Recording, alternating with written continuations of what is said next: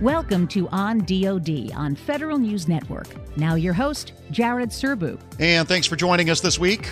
Normal graduation day for the U.S. military's newest class of uniformed doctors and nurses is still about 6 weeks away. But because of the coronavirus crisis, the Uniformed Services University of the Health Sciences is conferring medical degrees early, so those new clinicians can get to work right away. 150 M.D.s and 33 advanced practice nurses got their degrees this week. Another 26 nurse anesthesia students will follow behind them next month. They still have a few certification requirements to meet. We're going to start this week's show by talking to Dr. Art Kellerman. He's the dean of the Hebert School of Medicine at USU. Later on in the program, a look at how the federal oversight community is going to be involved in the more than $2 trillion pandemic relief bill Congress just passed. We'll also talk about exactly what authorities federal agencies have under the president's recent invocation of the Defense Production Act. First, though, let's get into our conversation on the military medical community and how the accelerated graduation process will work with Dr. Art Kellerman. The good news is that in general, at this point in the academic year, for most medical schools, including ours, students are finishing up final electives that are nice to have but not essential to have to fully complete an individual for to get their medical degree. And in the case of USU medical students, our students are unique in American medical education in that they're not only learning to be doctors, but to be high-performing military medical officers and leaders. They are all active duty service members. And so as we saw the coming storm of COVID, and clearly there have been communities in the United States already where a week makes a profound difference in what's happening in the community, we thought it was important to lean forward with this class and to have them ready in the event that they need to engage to support the mission even a few weeks earlier than they would when they enter graduate education, to be able to do that, which is why we have moved up their official conferral of degrees by basically about 6 weeks, and in the process have them ready in the event that they need to be put into service sooner rather than later. And so what happens with these folks now? I assume they go directly into a residency program, is that right? Not necessarily. They would be scheduled to start around, to go into orientation for residency around June 1. That is a whole nother set of mechanisms that take time, and many of these people are going to residencies in hospitals outside the National Capital Region. So it's more likely that if they're called upon, we will be deploying them to support various clinical missions in the National Capital Region. Some of our students are already on location at the hospitals where they'll be doing their residency training in early July. They could potentially be available to support the mission there. So I would see this, I think we all see this as an interim. There are tasks that our students are superbly qualified to do where they can make a difference. And this will create their ability to engage and support the mission if they're needed over the next 6 to 8 weeks. Was part of the decision-making process here just that it's somewhat difficult to run any kind of university in the middle of a pandemic, or was it really just the perceived need to respond to the demand signal that you're seeing out there? It's really to be prepared to respond to the demand signal. We train our students from day one in a manner that is very different than a lot of American medical schools. While our students are educated at the same rigorous standard of science and clinical skills, they're also trained to be operational military officers, to work in austere or shifting environments, to make decisions based on the best available evidence, not every single fact in front of them. And so they're already adapted to an environment where they may have to do something very different than they thought they were doing that morning. That's part of the preparation of a military medical officer. So leaning forward is in their DNA, and it's consistent with the philosophy of the school.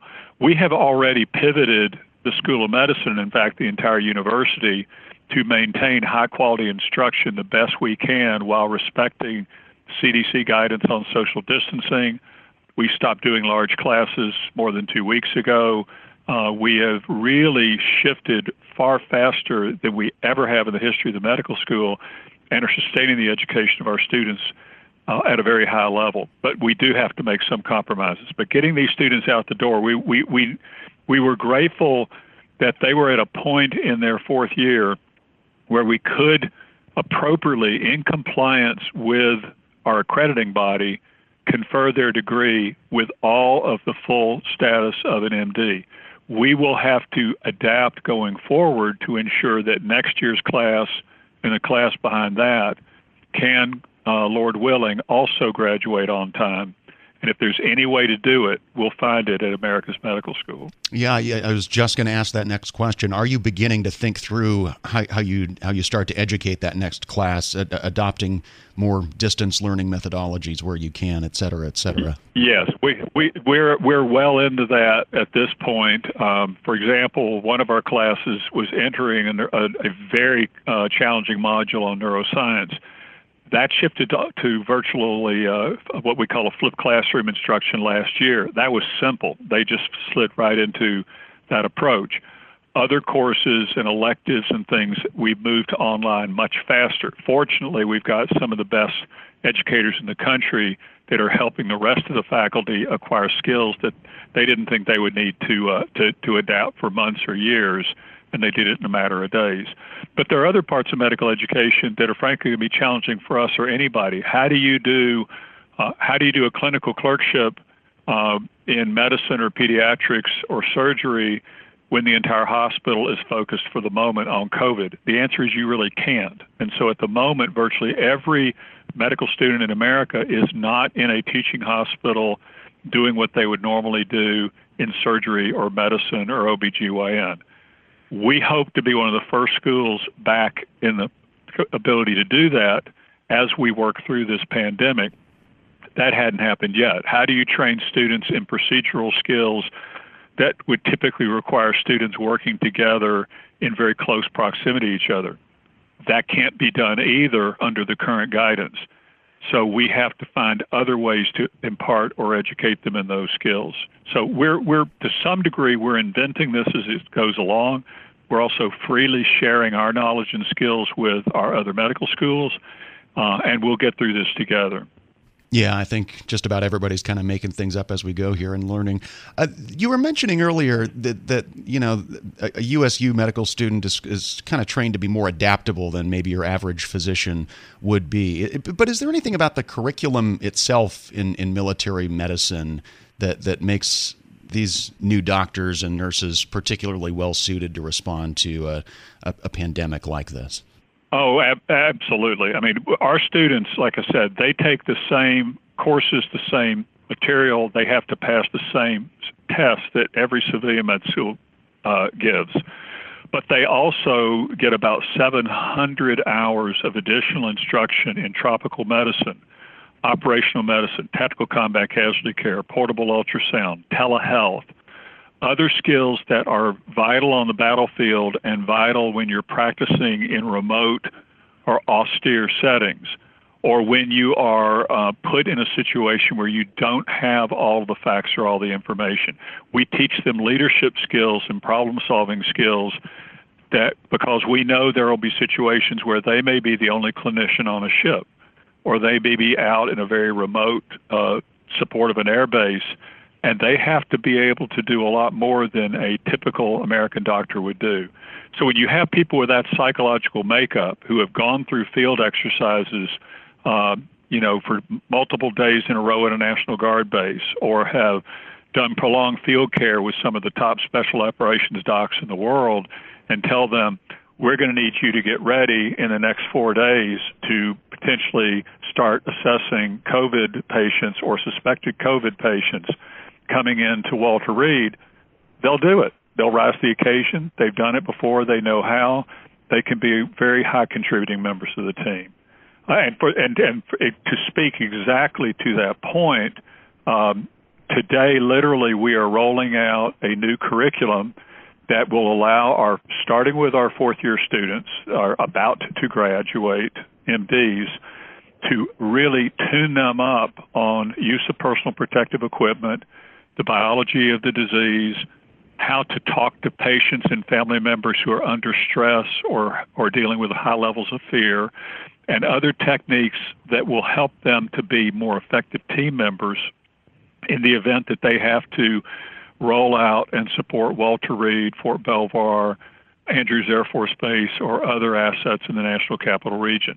And the next thing we'll do is we'll share that curriculum with the American Association of Medical Colleges, because elements of it may be very useful to other schools in the United States as well. That's part of our mission. Dr. Art Kellerman is the Dean of the Hebert School of Medicine at the Uniformed Services University of the Health Sciences.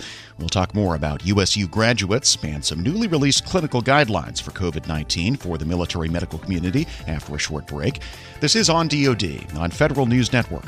I'm Jared Serbu.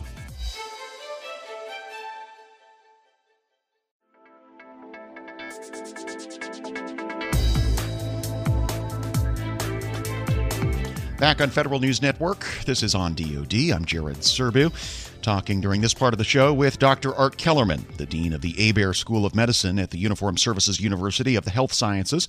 As we've been discussing, USU has just graduated its latest class of doctors and nurses about 6 weeks early so they can start helping their fellow healthcare workers with the COVID-19 crisis. Just one more question on the graduation issue here. It looks to me like this graduating class is about an average size for USU. And I'm just curious if that's your kind of expected steady state going forward. The reason I'm asking is that the department has kind of indicated that it plans to reduce its total number of uniformed billets and maybe move toward more civilian doctors out there in the medical corps. Well, first of all, the military is always going to need resilient, effective, career-committed military medical leaders. Mm-hmm. And there was a recent, very comprehensive study done independently by the Institute for Defense Analysis that looked at the value proposition of the Uniformed Services University and the School of Medicine here versus scholarships to civilian schools to train military officers. Those two programs have existed since the end of the Vietnam War. They complement each other. But what they showed in this analysis was over a career span, the value of a USU graduate, the number of years they serve, the skills and capabilities they have, the number of days that they deploy, they're actually a better value, a better bang for the buck than scholarship students. Now, in a military hospital, if you can find a civilian contractor who is willing to work in a very remote location or next to a major training base, particularly in a specialty that earns 4 times what a military doctor earns, all I can say is good luck with that. So I think that this is an issue that the DoD will be working through over the next several years to get to the optimal mix. But I can tell you, I'm not a career military guy. I came to this university 6.5 years ago from one of the top private medical schools in America, and the doctors that we have here on faculty and the medical students we train are pound for pound better than anybody I've worked with in my career.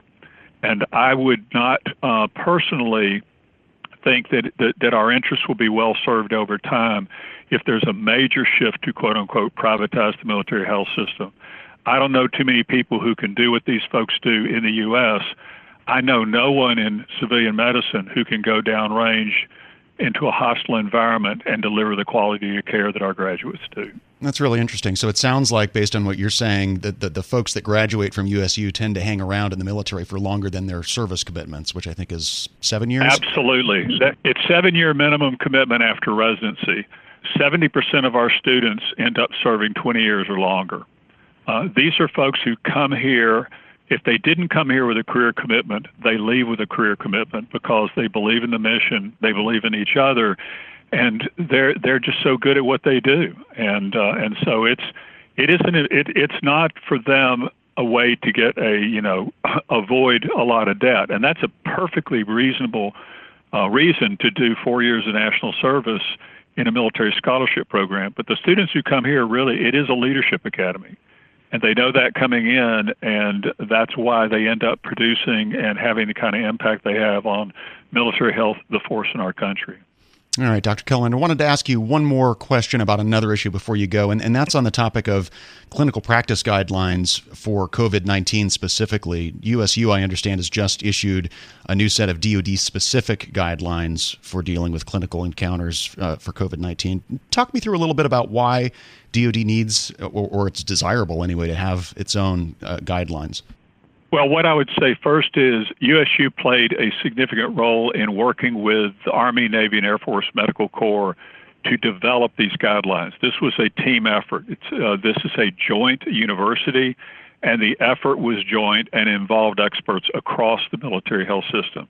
But having uniform, best evidence clinical guidelines can trace its lineage back to prior military conflicts and really made a spectacular impact on the treatment of combat casualties during the wars in Iraq and Afghanistan. Over a little more than a decade, the military completely transformed every aspect of combat casualty care, from the point of injury to rehabilitation and reintegration of wounded warriors into their units or back into the community. And they cut the death rate to the lowest level in the history of warfare. That same mental discipline of what's the best evidence, share it with our colleagues, look at the data coming in, refine, improve, further improve survival. That's the basic process that has now been set in place with these new COVID guidelines. They reflect the best science that the military health system can identify from the civilian world as well as from the military. They are collated in a way that can be easily understood and adapted by our clinical colleagues around the country and around the world. And very importantly, the guidelines and the guidance will be updated regularly to reflect the latest high-quality science to ensure that the clinicians are on the same page, doing the best possible care to achieve the best possible outcomes. Frankly, I think it's a model that is becoming more embraced by the civilian world as well. And I can think back to an editorial that Don Berwick, who founded the Institute for Healthcare Improvement a number of years ago, wrote in a JAMA editorial. He said about the whole concept of a learning health system, which is something our National Academy of Medicine has been promoting in American medicine. And he said the U.S. military was practicing a learning healthcare system before the National Academy of Medicine defined it. And that's really what the concept of clinical guidance and guidelines is all about. Yeah, it sounds like there's two goals. I almost called them competing goals, but you're saying they're not. I mean, you're trying to get everybody on the same sheet of music and adapt over time, which probably doesn't come naturally to every clinician out there, I'm guessing, but it sounds like it's the right way to do things. Right. Yeah, it's often said, and it's been empirically shown, that in typical medicine, a new discovery takes about 17 years to get from the laboratory to the bedside. In the wars in Iraq and Afghanistan, the military put more than 25 major innovations in combat casualty care online and integrated into day-to-day practice in a little more than a decade. That's one of the most incredible achievements in the history of American medicine. We're dealing, in the case of COVID, with a new disease that we don't know that much about. Yes, it's related to SARS. Yes, it's related to MERS. But we don't yet know in this country the specific characteristics, the various trajectories of illness. What's the best way to manage a ventilator patient in critical care? We're learning every day and every week techniques, observations, opportunities to make care better than the week before. So guidelines can evolve, they should evolve, but it's just as important to get that information out to frontline doctors and nurses in every military hospital and every facility across the country and around the world as quickly as possible. This approach that Colonel Chung and more than 80 of the nation's most accomplished military doctors have put together is the vehicle that will allow us to do that. So version 2.0, version 3.0 may have some significant improvements based on new evidence that make them better than version 1. But in this case, we want to make sure that our clinicians, the folks who are taking care of warriors, their families, and military beneficiaries, always have access to consistent, high-quality, rigorous information that they can put into practice today, tomorrow, and the next day, and it'll always be up to date, and it'll always be the best. That's the goal. That is Dr. Art Kellerman, the Dean of the Hebert School of Medicine at the Uniformed Services University of the Health Sciences.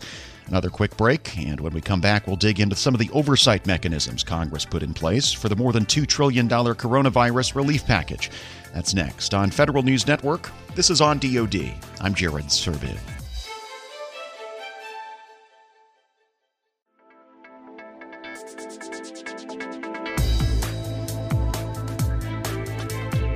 Thanks for listening to Federal News Network. This is On DoD. I'm Jared Serbu. And as we've all heard many times by now, the coronavirus relief package Congress passed late last month is an unprecedented amount of federal spending. And with more than $2 trillion flowing out of the Treasury to fight the disease and stabilize the economy, there will be a lot of opportunities for waste, fraud, and abuse. But Congress did build some strong oversight mechanisms into the bill, drawing on lessons from the 2009 Recovery Act. We're going to turn next to Liz Hempowitz. She's the Director of Public Policy at the Project on Government Oversight. She talked with Federal News Network's Scott Maucione. The committee is situated at the Council for Inspectors General on Integrity and Efficiency, CIGI. CIGI is a coordinating body among existing IGs. So they run oversight.gov.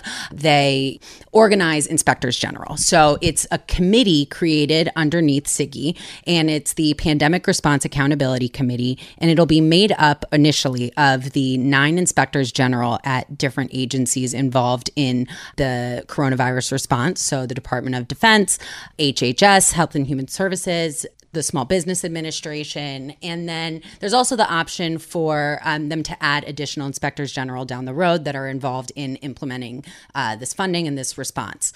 The Special Inspector General created at the Treasury is not a part of this committee, but it is a part of CIGI. And so there will be some level of coordination between the two, but in the legislative text, it's hard to see exactly what that level of coordination is going to be from the beginning.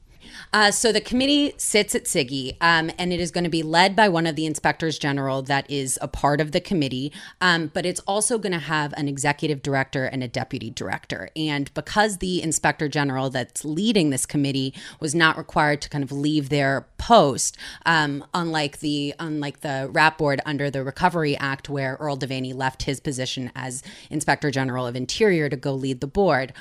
So because the IG that leads it is going to still have their day job, it's going to have an executive director and deputy director kind of leading the day-to-day operations of the committee. And that's really important because the committee is not just going to serve a coordinating role among IGs at the different agencies that are going to be doing their own oversight over what their agencies are doing with the money appropriated to them under this legislation. But they'll be doing their own investigations as well, like the RAP board did. So they're going to look at the information that they're required to collect from recipients of these funds, whether it's through loans or grants, contracts, and then they're going to publicly host that information as well, just like the RAP board did. And so it'll allow the public and groups like ours also to conduct kind of almost real-time oversight of the spending of this money, because that reporting is done on a quarterly basis. And so we're going to, from the beginning, when this committee is set up, we're going to start getting that information much quicker than the public is going to get information under the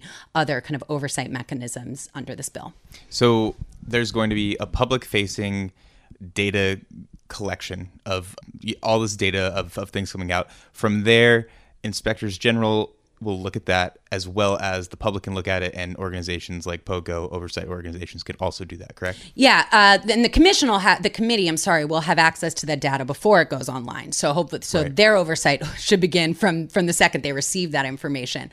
And I will highlight that like I said, that this is kind of based loosely on the RAP board model. While the website that they maintain no longer operates, we have a version of it that we host with kind of the data that was collected by it. And so we still host that on our website. It's fedspending.org. And so you could go there and see kind of like what that looked like then, and it should give you a good picture of what it can look like now. What sort of enforcement mechanisms does this committee have? So the committee itself has testimonial subpoena power, and it will be able to kind of let Congress know if they're having any trouble receiving information from recipients or the agencies, because it also is required to receive information from the agencies involved in how they're going to be spending, how they're spending that money. So again, they've got two different windows in on how money is going out the door and how it's being received by recipients and what it's being put to use to. And then, of course, the inspectors general that are involved at their agencies that are a part of this committee will also have all the enforcement mechanisms that they have as IGs to compel cooperation. But they're really, I think the testimonial subpoena power is going to be really key here, because IGs tend to deal with agencies when it comes to information, and this will be collecting information from the public. So this is codified into law now. It's at this point just words on a piece of paper. Where do we go from here, and how soon are we going to be seeing things start moving? Yeah, well, keep an eye on SIGI, because things are already moving. Yesterday, Michael Horowitz, who is the Inspector General at the Department of Justice, is also the chairman of SIGI, where this committee is. And as the chairman of SIGI, he was tasked with appointing the IG that's going to lead this committee, as well as appointing the executive director and the deputy director. And so I take it as a very good sign that we saw an appointment so quickly. This was the appointment was made on March 30th, which was the first working day after this legislation was signed into law. So that's really great. And I believe he has 30 days to make an appointment to the executive director position. But yeah, this committee, really, of all the different oversight mechanisms in the bill, is the best situated to kind of start doing conducting oversight as quickly as possible as funds start going out the door. And did we see a lot of fraud, waste, abuse under TARP? I mean, was there, is there any, marker? I mean, obviously It was a landmark bill, right? So there's no exact watermark as to where that should be, but how much did we see from it? Yeah, I mean, I think there was a lot less fraud and waste than people expected to see. So I believe I saw some estimates of like 3 to 4% of this money was expected to be lost to fraud or waste. And I believe, and I may miss a zero or add an extra zero, but it at the end it was something like 0.0001% was lost to fraud. Yeah. So those are pretty good odds. And again, that was also a kind of emergency spending mechanism that money is going out the door very quickly. And so it's really important to have multiple steps along the way that you are building oversight into the system. So seeing that previous result, right? What kind of faith do you have at this point in what you're seeing in the this new stimulus bill? Yeah, well, the legislative language in terms of these oversight provisions are pretty good. Now, the problem there is that, the implementation is really going to be key. Mm-hmm. And so it's really, so I don't necessarily have an answer right now, but I think the more the public pays attention and the more Congress pays attention to how this is implemented, the better it'll be. I think added transparency is necessary. This committee exists with so much transparency built into the system, and that'll allow us to check along the way to see if it's working.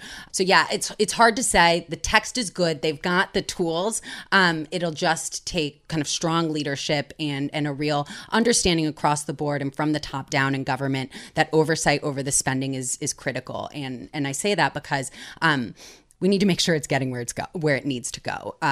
And so yeah, as long as that commitment is there, the tools are there, and hopefully the public pressure will be there as well. And are you seeing people, at least at this point, that seem to be bulldogs for that sort of cause?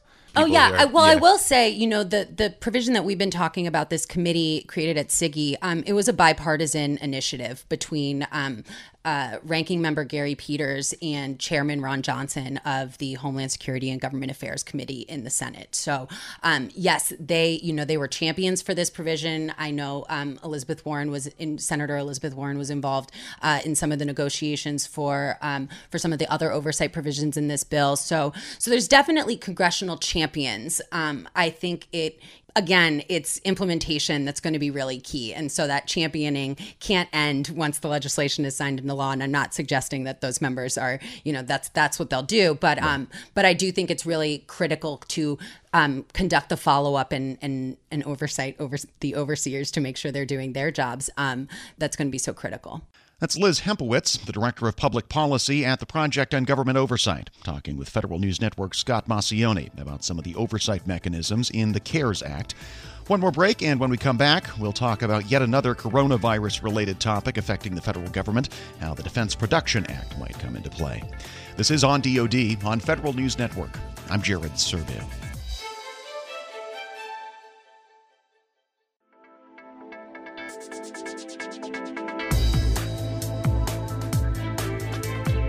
Back on Federal News Network, this is On DoD. I'm Jared Serbu. Late last month, President Trump invoked the Defense Production Act to help increase the supply of ventilators and other medical items. But the 1950 law contains a wide range of different authorities, many of which might come into play as the health emergency continues to unfold. To dig into what's possible under the DPA, I talked with Dr. Jerry McGinn. He's the executive director at the Center for Government Contracting at George Mason University. He's also a former senior official in DoD's Office of Manufacturing and Industrial-Based Policy, where he oversaw DoD's use of the DPA. There's three main titles of Defense Production Act, and several of those are used every day. Under Title I of the Defense Production Act, or DPA, he can delegate the authority to essentially prioritize contracts, prioritize the distribution of goods and services to meet government needs.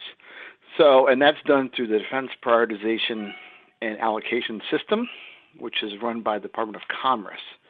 And several agencies, Department of Defense, Department of Homeland Security, and others, had that authority directly further delegated to them so they could essentially do that contract rating themselves.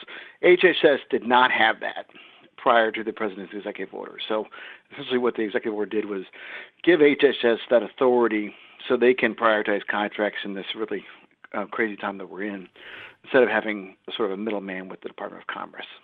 As a practical matter, how would contracting under that new Title I authority actually work? I mean, what would HHS most likely be procuring here, and how would the actual bid and solicitation process actually work? Yeah, so it doesn't impact that so much as it does. Each contract with the government has a rating. That rating gives their priority. So what this allows HHS to do is to say, listen, this contract is the most important to us, so therefore we're moving it up at the top of the stack. And we want you to accelerate production, and we're going to have to, put other things on a lower priority. So in this case, like masks or ventilators or other things they want to procure, commercial kind of contracts would be kind of deprioritized, and these contracts would be accelerated and moved up in the priority order. So that's what it does. So if HHS wants to then contract with dramatically increased production in existing facilities, it would do that through a solicitation, and then the authority, Title DPA authority, would allow them to prioritize those and have them go to the front of the queue. So it sounds like there's actually two kinds of prioritization going on there. One is Company A, of all the contracts that we have with you, these are the most important to us. And also, Company A, of all of your customers buying this supply, we need to be at the front of the line. Yes, yeah. It allows the government to say, hey, for this kind of national requirement, we go to the front line. How novel is this to be used for something other than kind of direct defense needs? Are you aware of any instances where it's been used in health emergencies like this? I'm not aware of that. No, it's used very regularly in defense world and in other places. I mean, two prominent examples are during the Iraq War, the MRAPs, if you're familiar with those, the mine-resistant vehicles that were procured in the kind of the late 2000s. They used DX ratings, changing of DPAS to accelerate the production of those so they get them to the field faster. They've done it with armored vests, things like that. So they do it pretty regularly. I'm not familiar with it being done for a medical situation, but it may have been. And so with that lack of history, this question's probably a little hard to answer, but conceivably, how much could you see this helping in terms of supplying the government's needs for these kinds of items? I think what it's going to do is it's going to essentially, this is not going to be controversial in terms of industry is going to do all they can to produce, right? And this just reduces the contractual friction to be able to say, this is what we're doing now. It just allows them to accelerate production and allow the private sector to do what it can do to help. So I think it's beneficial, but a lot of this is going to happen organically as, factories max out production and do all they can to do more. But this will allow them to potentially, again, accelerate orders, and it's just going to be, I think, mutually reinforcing to efforts that are already going on. Yeah, hopefully you're right, and companies will already be wanting to do everything they can. But I also wonder if there's new compliance risk here for some companies, because as has been talked about a lot in recent years, there are just some companies that do not want to do business with the government because they don't want to deal with the bureaucracy. If they're being, hypothetically in some cases being required to contract with the government, do they then need to hire some experts in the FAR and get government certified cost accounting systems and all that stuff that they don't want to do today? Yeah, that's a good question. I think the answer to that is the authority kind of allows a lot of waivers on those kind of situations and gives the government ability to, essentially the government is asking for a higher prioritization or demanding it, but in return they're going to indemnify the companies or something. I'm not sure the exact particulars of that, but this is not you do it our way, comply, and so on. It is. I would expect that those kind of issues could be worked out. Gotcha.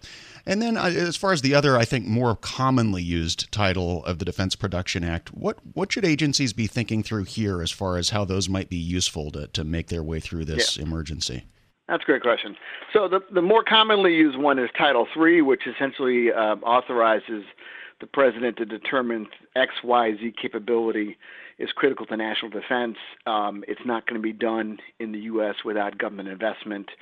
So the president determines that through a presidential determination, and then you can do a Defense Production Act project.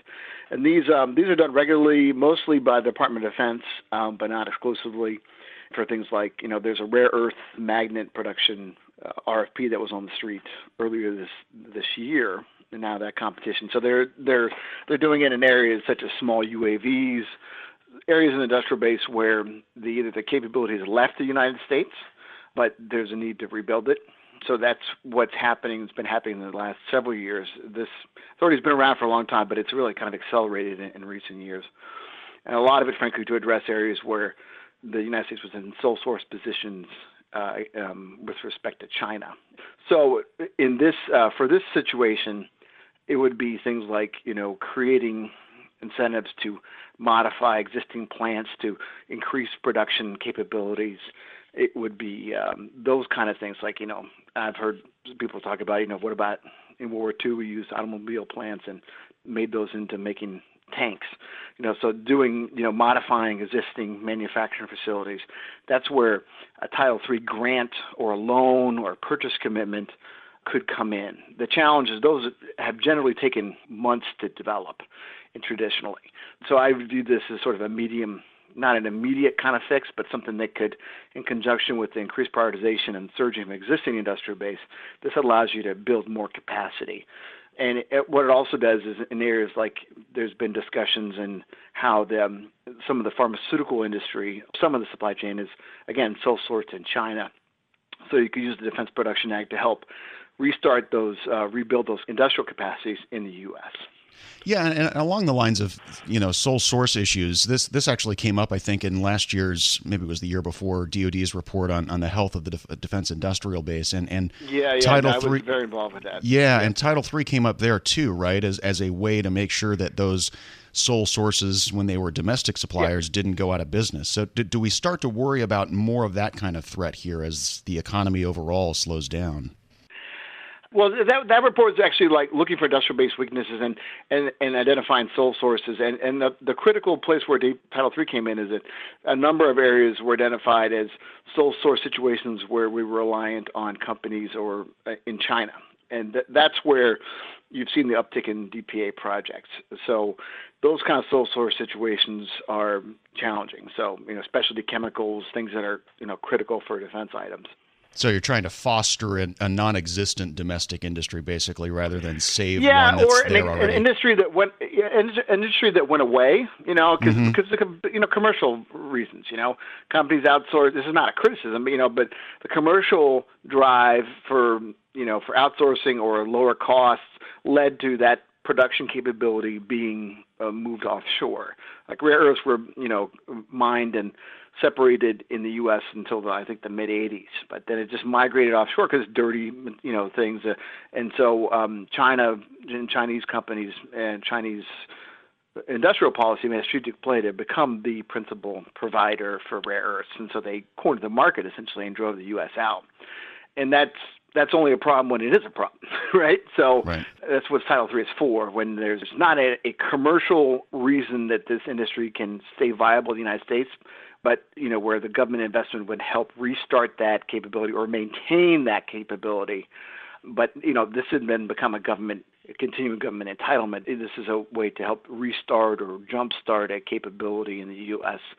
and make it more commercially viable. So it requires U.S. government investment as well as cost share by the companies. Last thing I'll ask you, I guess, let's broaden this out a little bit beyond the Defense Production Act. Assume you're still sitting in your old office in the Manufacturing and Industrial-Based Policy in OSD. What, if anything, is worrying you right now about the impacts of the whole coronavirus pandemic on the government supply base?